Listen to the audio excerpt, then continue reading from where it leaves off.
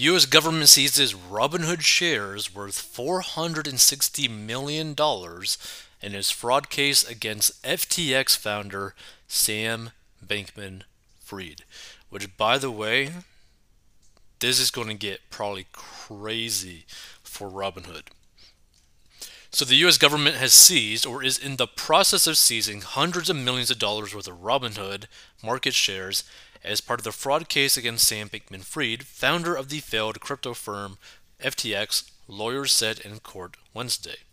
The government is also taking control of assets and bank accounts that were part of a bankruptcy case involving one unit of the FTX empire in the Bahamas, said James Bromley, a lawyer leading the main FTX insolvency proceeding in the U.S.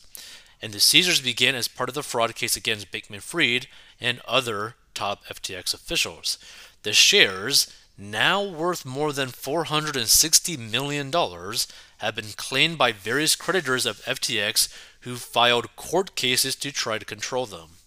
A court hearing will eventually be held to determine what happens to the shares and the assets seized from the bank accounts, Seth B. Shapiro, a lawyer with the U.S. Department of Justice, said during a court hearing held by video in Wilmington, Delaware. And Bankman-Fried was extradited from the Bahamas last month to face fraud charges in the U.S. Feel free to give your thoughts on this, but, look, I gotta say, Robinhood shares are gonna probably go crazy. They might crash, they might go up. I have no clue. But the reality is, this is also not a good feeling for Robinhood itself, right? But feel free to give your thoughts on this because this is a lot of money.